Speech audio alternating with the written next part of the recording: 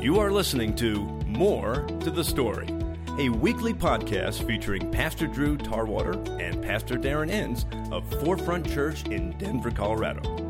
Each week, More to the Story podcast will follow the Forefront Church Sunday sermon as Pastor Drew and Pastor Darren guide you through the Bible from Genesis through Revelation. Every podcast will feature in-depth analysis of the sermon and answer questions about the Bible. Now, here is More to the Story.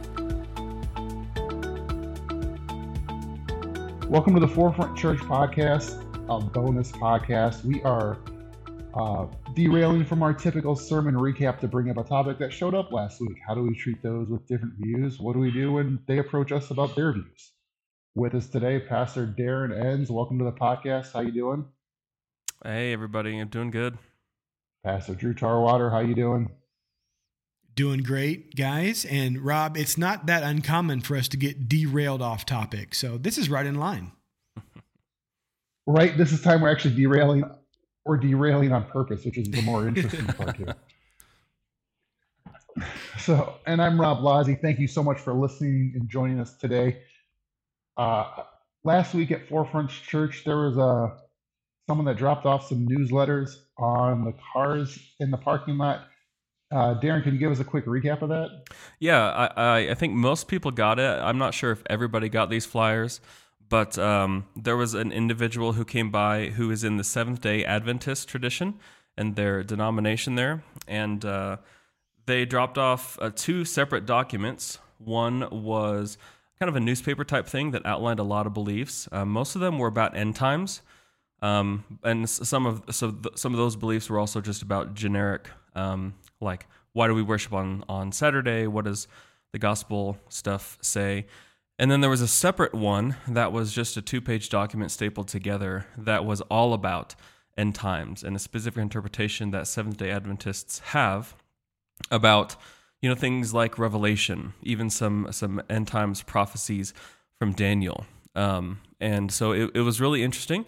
I'm excited to have this conversation because it's very rare that we as a church all have the same experience and have a chance to be united in how we respond and how we think about these things. So I'm really excited to have this conversation with you all and continue that with those of you who are listening to the podcast.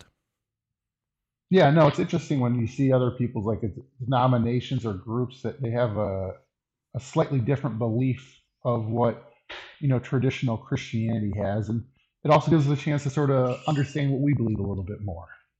Yeah, a lot of the definitions that the early church came up with were based on interactions with other people who had different beliefs. So when the church established the Trinity of like Jesus's divinity and his humanity, it was in response in the early church because people were denying that Jesus was God or they were denying that he was human in some form or fashion. And so a lot of those doctrines that we have are in response to what we then would call a heresy. Like we only have the Trinity of of Jesus's divinity because people were rejecting that he was divine.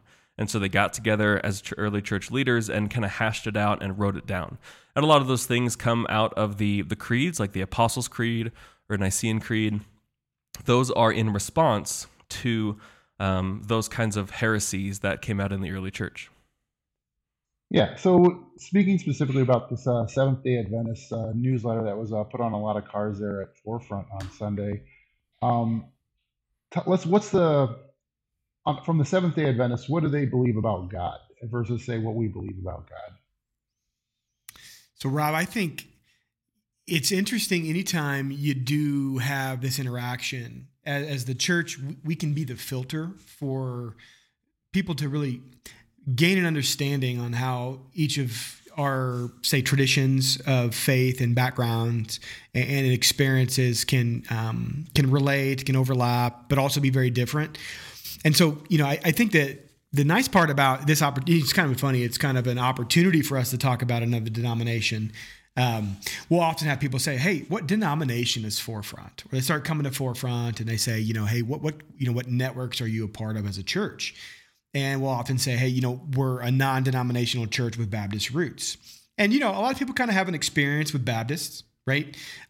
We talked a couple weeks ago about the Anabaptists and some of the history of baptism. Darren talked about some of the background with Mennonite Brethren, believers' baptism. So I think this podcast has been good because we've been able to dive into these things. One of the denominations that I know personally for myself growing up, I did not have much interaction with was the Seventh-day Adventist, right?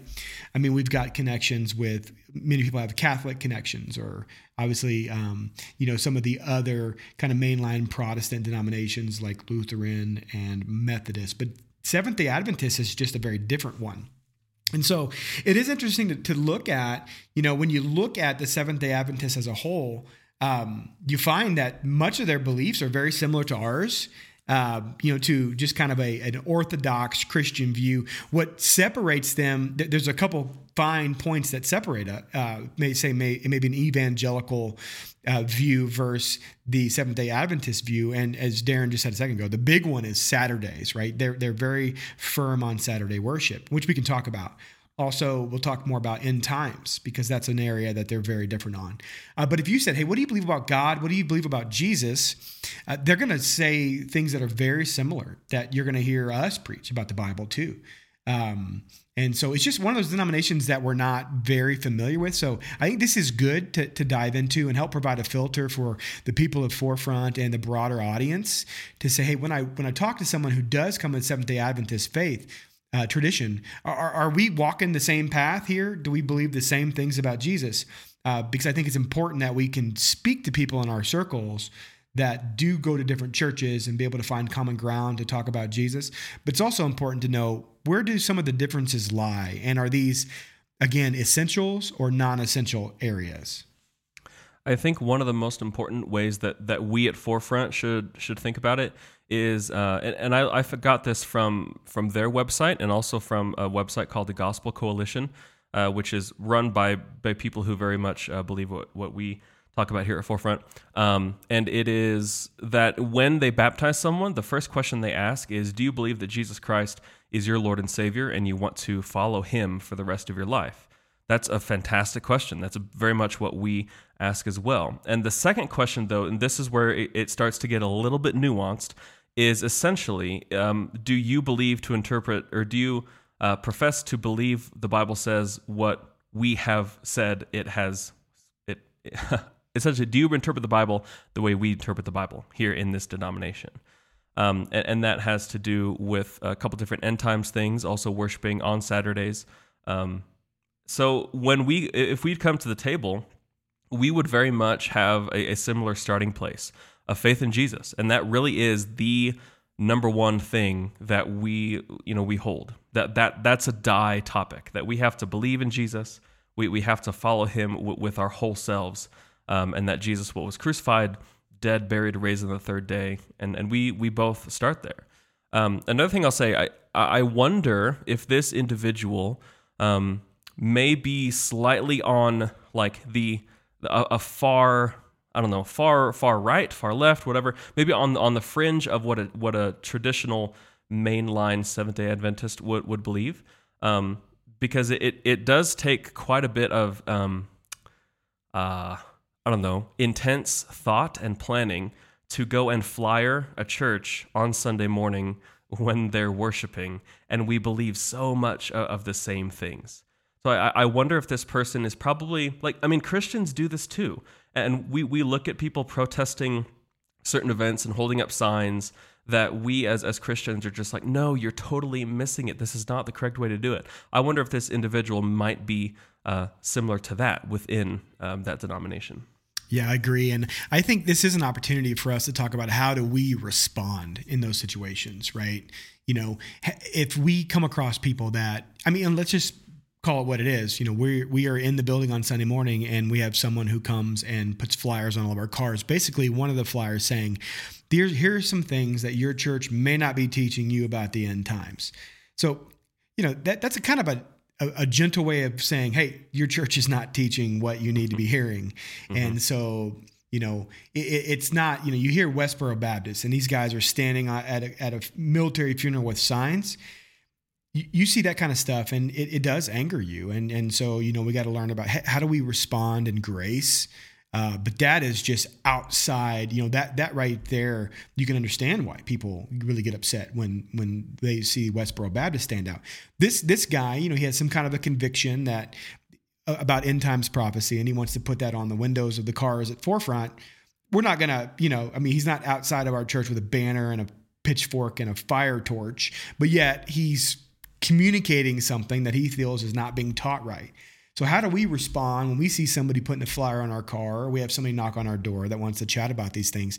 I think it's the idea of, like Paul talks about in Colossians, like we need to respond in kindness, when our speech be seasoned with salt, so that we can, not be stumbling blocks for other people. So I think this is a good discussion for us to have, to understand what they believe, but also to know, like, hey, when we encounter people who do have some different beliefs than we do, we need to be able to respond in grace, kindness, and love at the same time. But at this, in that same vein, standing on the word of truth, which is God's word alone.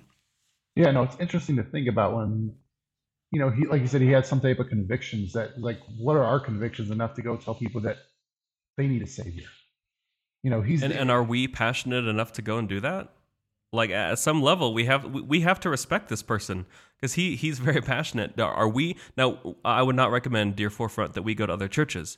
I think there's a distinction there. But are we passionate enough that we feel the need to go and share it, like this individual shared with us? I think that's something that we really can learn, I think. No, absolutely. And so if something like this happened again, whether it was a different church, different organization, like how would you recommend, if someone knocked on your door, like you were saying, Drew, or even just a conversation at the coffee shop that came up, what would you recommend? Yeah, I think, take a page out of what happened on Sunday. So Rebecca Smith, our facilities director, sees this guy putting flyers on cars, and she invites him in for coffee in church. And I love that, right? I think, somebody comes to your door and it's a Seventh-day Adventist. Let's go outside and let's say, hey, it's somebody who's a Jehovah's Witness, right?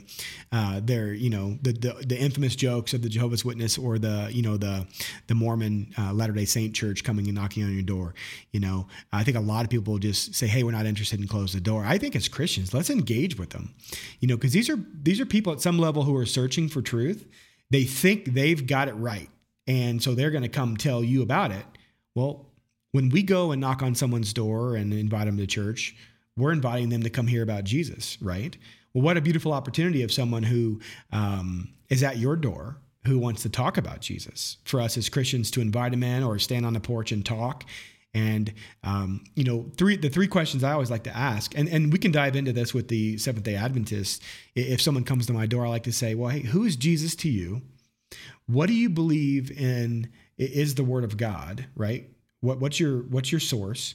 And then third is, what do you believe happens someday when you die?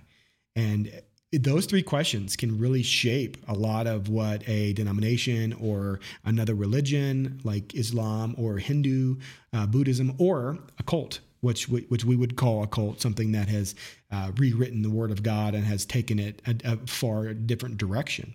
And so I think those are three good questions to ask. I think maybe we can put those in the show notes. And if you're listening, if somebody comes to your door and knocks, ask those questions, because that will start some really good engagement. And that might be a good place for us to start here, Darren, as we talk about what does the Seventh-day Adventist Church teach? Yeah, so as I already mentioned, they're pretty much in line, with what we say about Jesus. And your second question is, what do you say the Bible is? That they're fairly close. They have that one nuance where they really want to stay within their vein of belief, and they have their own commentaries and their own scholars that they listen to. For example, Ellen G. White is someone, she's very close to the founding members of the denomination, which was in 1844, by the way. And they hold her as a very, very highly esteemed prophet within their denomination. It's without really being a part of their denomination, it's hard to know exactly how high, but potentially as almost as high as Scripture, as though you need to funnel your interpretations of Scripture through her writings and through what she says and her prophetic teachings. And that's a little outside of what Christianity would say, because we feel free to disagree with our great theologians like St. Augustine from the 4th century, church fathers such as Ignatius, or even like C.S. Lewis is one of the more recent scholars that we're like, yeah, C.S. Lewis is pretty great. But we can feel free to disagree with all of them and still be, part of our typical Christian denomination here. So that's one interesting thing. And the other one comes, if we just get into how the whole denomination was founded. Someone in the 1840s read Revelation a specific way, and they decided that the world was going to end in 1844 or 1843, somewhere around there. Well, lo and behold, it didn't. And so there were some people who just kind of rejected that cultish following. But there was someone who claimed to have a vision that the prediction was actually correct, but the location was wrong. Jesus wasn't actually coming back to this earth. What happened was Jesus, in the temple in heaven, he moved from the holy place to the most holy place. So if you think about the Old Testament temple, there were kind of three sections. There was the outer courts, I guess four. Outer courts is like, outside the temple. Then there's the inner courts within the walls. And then there is the holy place, which is where there was incense burning and the bread was there. And then there was a curtain that divided the holy place between the most holy place. The most holy place was where the Ark of the Covenant was, where God's presence literally dwelt. And the high priest could only go into that place once per year during the Yom Kippur celebration, goat sacrifice type thing. So in heaven, they are reading certain scriptures in Revelation, in the book of Hebrews, and the book of Daniel very literally, not literarily, like I like to say, but literally. So if there's a temple, like if John in Revelation sees a vision of a temple, they take that literally, that there is a temple in heaven, not that it's meant to communicate the end times in visionary type things like John saw.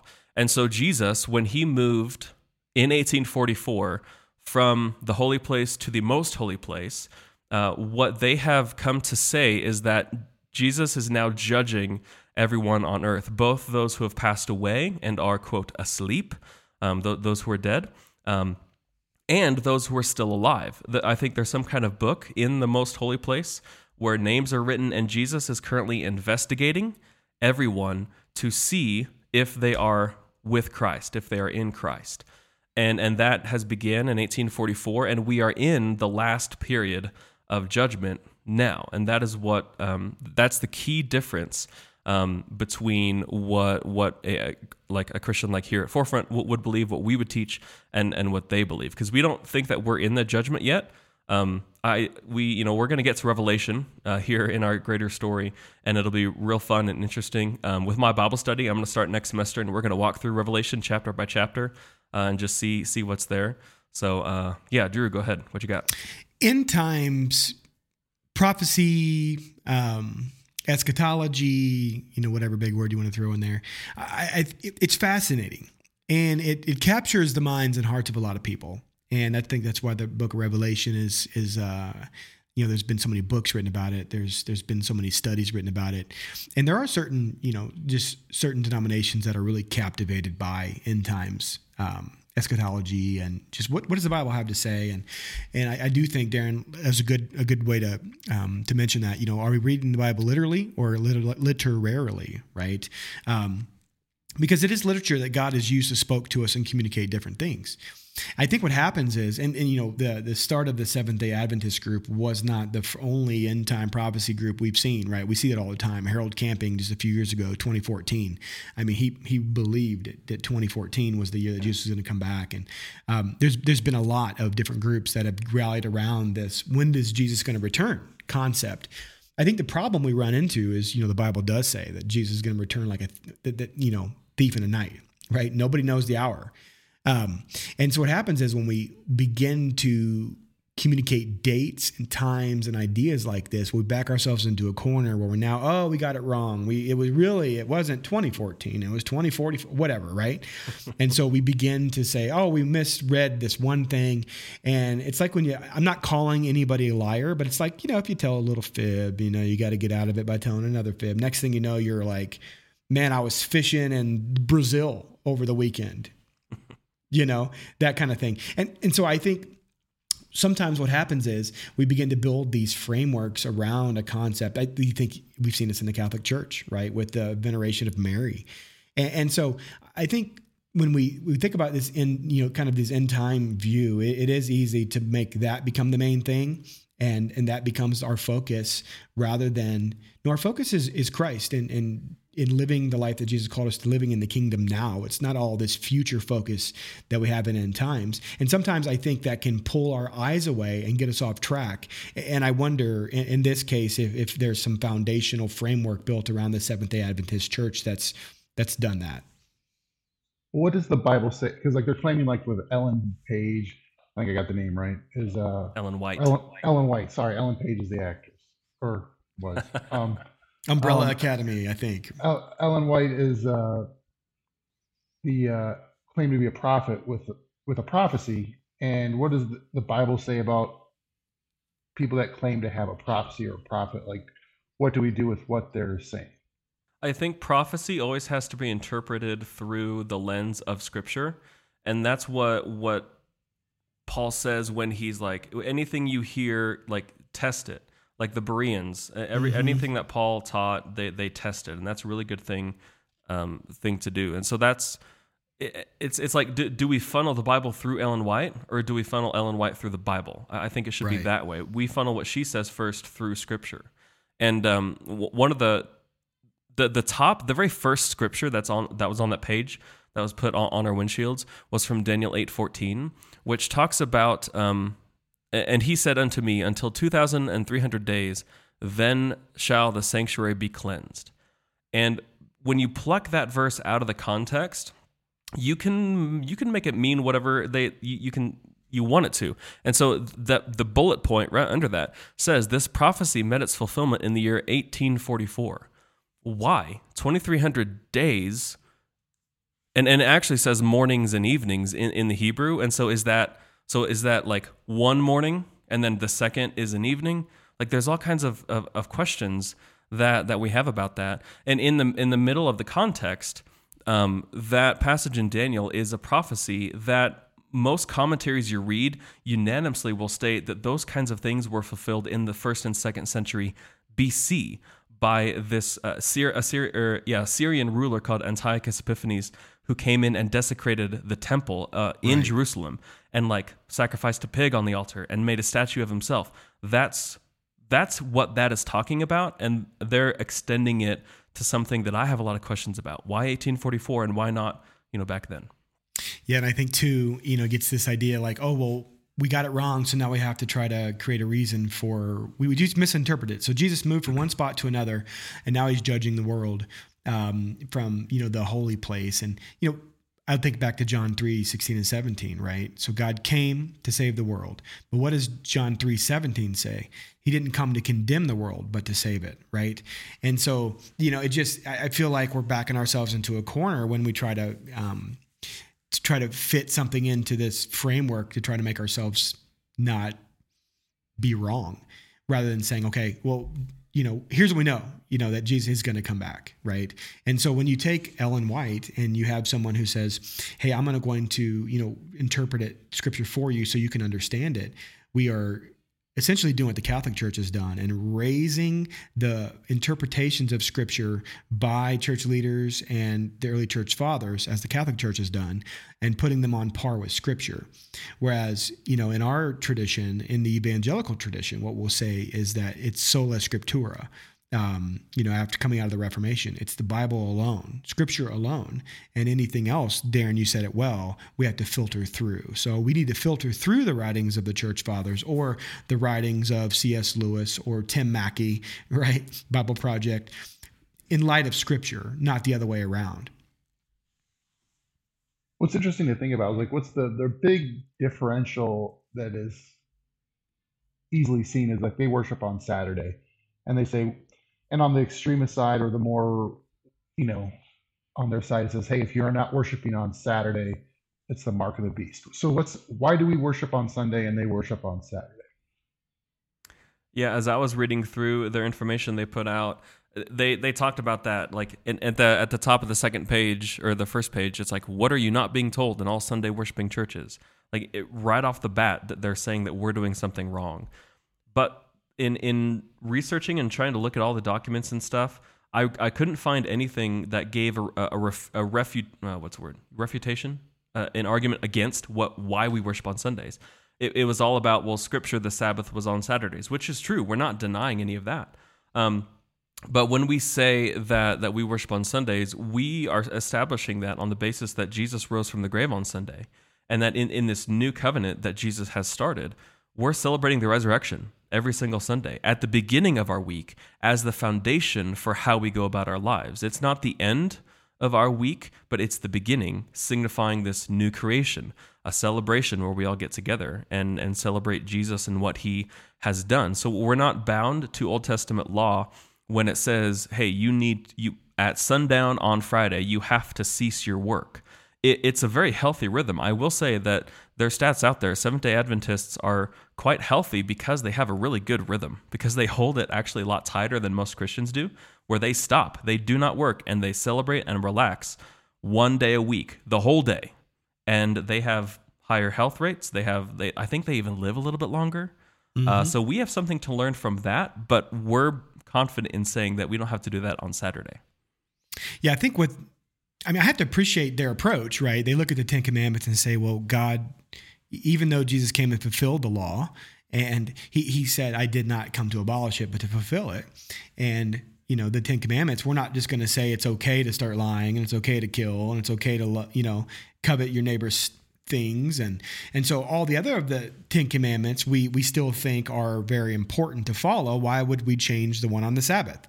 I think at the heart of what they say is, well, hey, we're called to worship God first and be honest and all these things and worship on Saturdays, on the Sabbath. And so from their perspective, I appreciate that kind of their argument on that.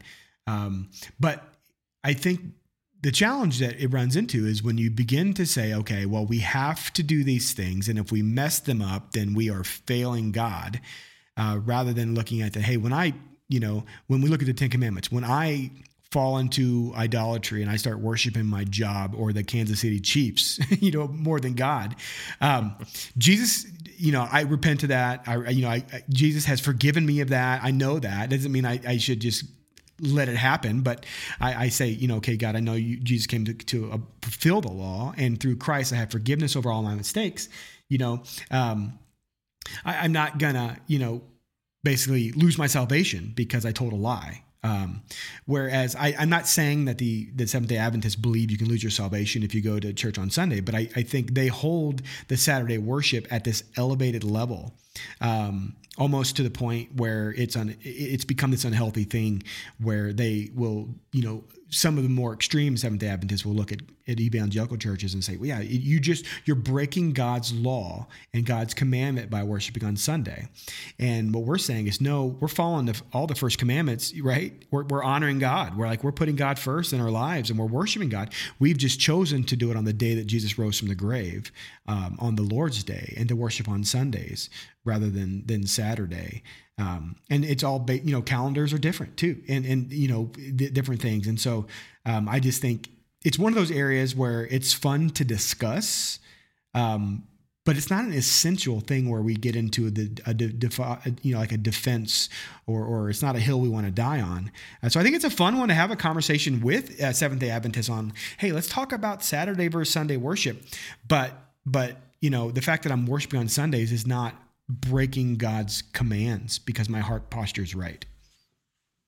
So what I'm hearing you say, Drew, is that we may start a Saturday service. Hey, let's do it. If we can reach some more people, man, let's go. So as we wrap this up, Darren, is there any parting thoughts here we talked a lot about the Seventh-day Adventists and what they believe, but then kind of like how we help those when we're in discussions with people who honestly disagree with us. I guess what I'll say is, if there are any, if you're interested, podcast listener, of what this is all about, like you read something that they put on their sheet and you have questions about it, like, what do we believe about this? Feel free to come and talk to us about it. Me, I can't resist a theological question. I recently preached a sermon in class, and I resisted the temptation to go to Leviticus and add another 15 minutes to my sermon by going there and talking about the law. So I love to talk about this kind of stuff with you. I'm still waiting for the day when someone knocks on my door and says, "Hey, do you have a moment to talk about our Lord and Savior Jesus Christ?" And I'm like, "I sure do. Come on in, let's do it." That hasn't happened to me yet. I'm like, "What's going on, folks?" They blacklisted your house already. Yeah, they didn't even know I live there. I need to move. Drew, any party thoughts here as we talk about people who disagree with us? Yeah, I would say, when we talked about those three questions, right? Like, who do you believe God is? And I think the Seventh-day Adventists would say we believe the same thing about Jesus as you do, which is awesome. What do you believe about the Bible? I think they would say they believe the Bible the same as we do, although we did say there's that caveat where they have, Ellen White as kind of their interpreter. So that's I think those are just little flags we got to watch for in that. And then we ask about what happens when you die. I do think there's some differences there that are worth exploring. So like Darren said, if there's some conversations, I think the Seventh-day Adventists, they believe that like death is an unconscious state. So, they really think that after you die, until Jesus comes back, that there's really, you're like in this idea of sleep. And the Bible does refer to death as sleep sometimes. So they take that literally. Like, so sleep is this metaphor in the Bible we see often. Well, they basically say, well, until Christ returns, then, you're after you die before Christ comes back. It's kind of this unconscious state. They also believe that hell, the eternal separation from God in eternity is not eternal for people that said no to Jesus. They believe that it's not like this, sometimes we get this picture of like this hot, burning subterranean dungeon, right? But what they believe is that sinners and unbelievers will ultimately they'll ultimately die. So Jesus comes back, instead of like going to hell and, being in the picture that Jesus gives us is Gehenna, right? The trash dump where you're separated from God, you're in this nasty place. They believe that you just ultimately die for eternity. So annihilism would be what you would say that would be called. And so I think it's good discussions to have, and to say, hey, okay, you guys, we have some different beliefs, or I'd love to know more about your beliefs. Because I think sometimes it helps when we hear those things, it drives us to God's word. It drives us to ask those questions of church leaders around us and people we trust. And it can strengthen our faith. It can also open a door for us to have a conversation with somebody who thinks differently than us, and that we can engage those conversations, and the Holy Spirit can be working on their hearts and ours as well. So those are good opportunities that we shouldn't shy away from, but it does bring up the importance that we should know what we believe so we can talk about it. And that doesn't mean we have to be seminary level understanding, but that we do know what our faith stands on, and that way we can have a conversation to defend it. No, absolutely. If you have questions or more specific questions, especially about that newsletter or just in general what we're talking about today, send them to us at life@forefrontchurch.tv. Or if you're at Forefront on Sunday, you're there, you can drop them off write them on the communication card, drop them in the box in the back. And we'd love to hear from you if you have questions.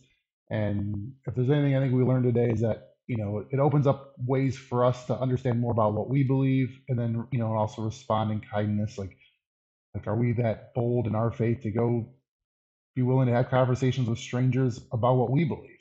So interesting thoughts to think about and to take forward, and hopefully we can be all a little bit more like the Bereans. So with that, Pastor Darren Enns, thank you so much for your time. Enjoyed it today. Thanks. Pastor Drew Tarwater, thank you for your time. Thanks, guys. Thanks for listening, and I'm Rob Blatt.